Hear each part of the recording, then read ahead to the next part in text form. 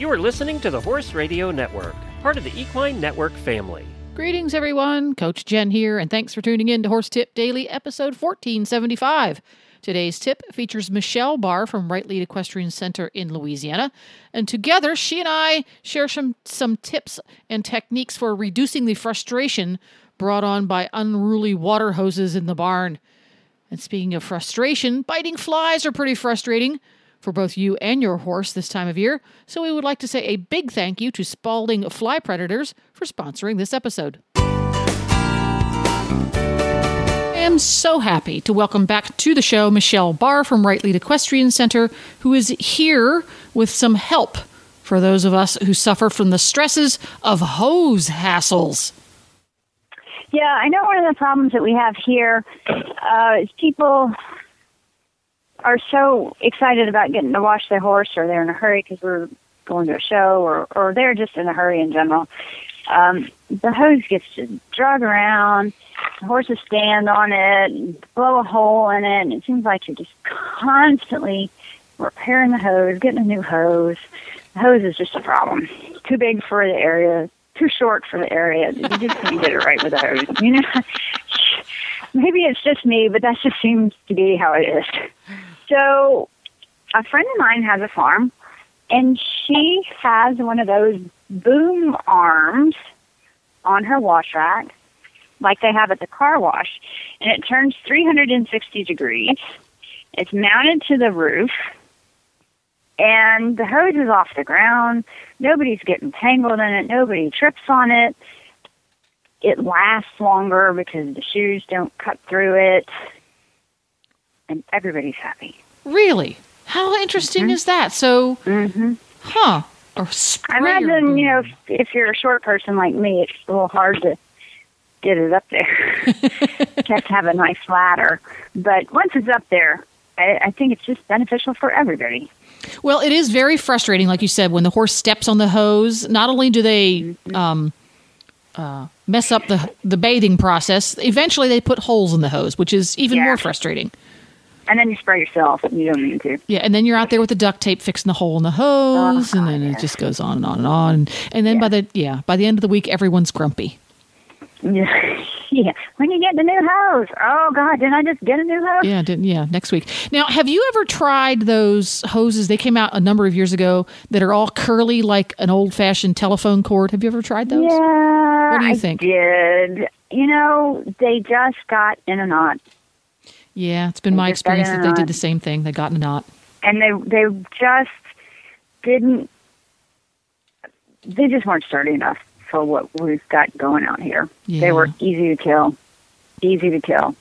And if you're OCD like me, I was constantly unwinding that dadgum thing and trying to make it lay right. And you would get that little kink in it, just like the telephone used to. Yeah. I always have to undo the telephone and sort out the cord. It's just a defect in my brain. Yeah, I don't care how kinky the regular hose is, but the curly Q pigtail one, when it got that little funny shape in the middle of it, because it made me crazy. Yeah. The regular hose, it doesn't bother me, not nearly as much. But this little curly hose, I want it to lay straight. Yeah. Now those are nice if you're traveling and you have limited space in the trailer. Those are nice, and they're lightweight, and they do have some pros to them. So, yes, I agree. It's a great travel item when you would love to have a hose when you're going to a show or something and overnight stabling, and it is lightweight, convenient, take it on, take it off. Yeah, I agree with you there. Yeah, but for everyday use, it flunked for me. Sorry, guys, who makes... I guess they're out as an advertiser, aren't they? Yeah. Yeah, they're probably not. Sorry. And I could have turned that around and done better with it. I got you some advertising.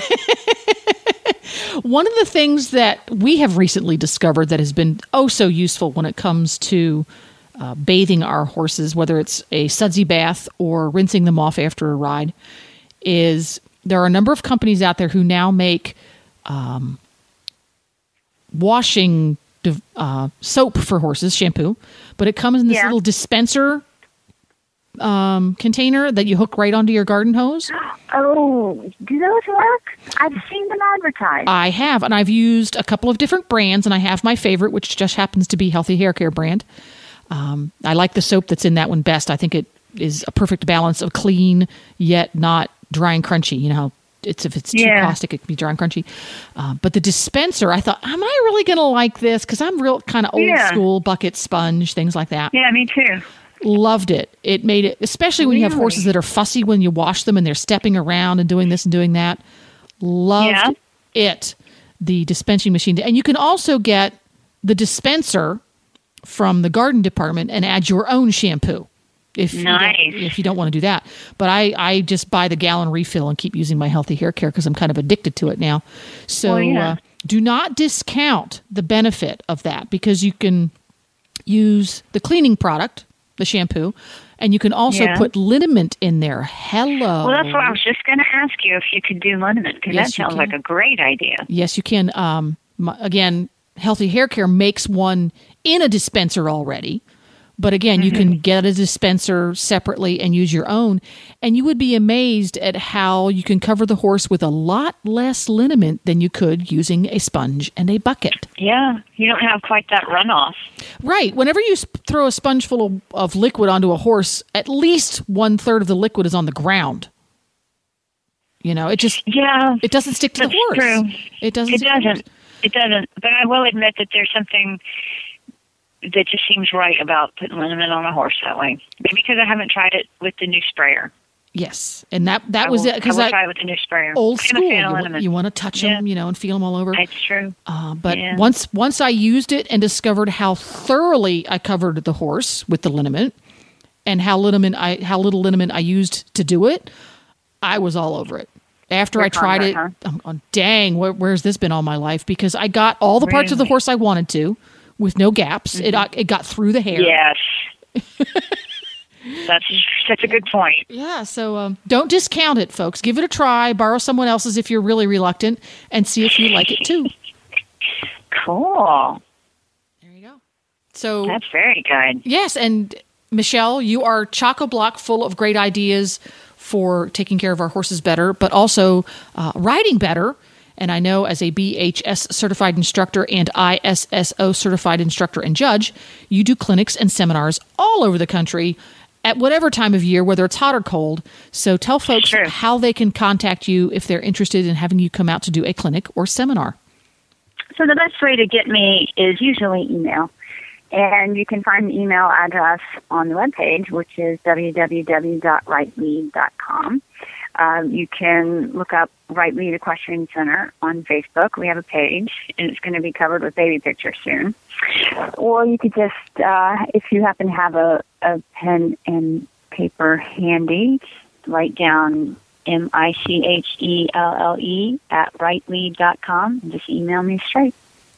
Especially with performance horses, flies can really be a nuisance. Fly predators are a great investment. Of all the different poisons and insecticides and different things you could use, I don't know of anything that is more economical and more effective than Spalding fly predators.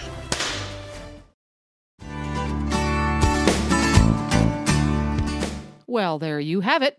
Horse Radio Network has thousands of engaging podcasts for horse people, and you can have them sent right to your phone. Just subscribe via your favorite podcast player. This is Coach Jen, and I will be back again soon with another tip. Until then, go ride your horse. The Horse Radio Network and the Horse Radio Network hosts are not responsible for statements made by guests on the Horse Tip Daily.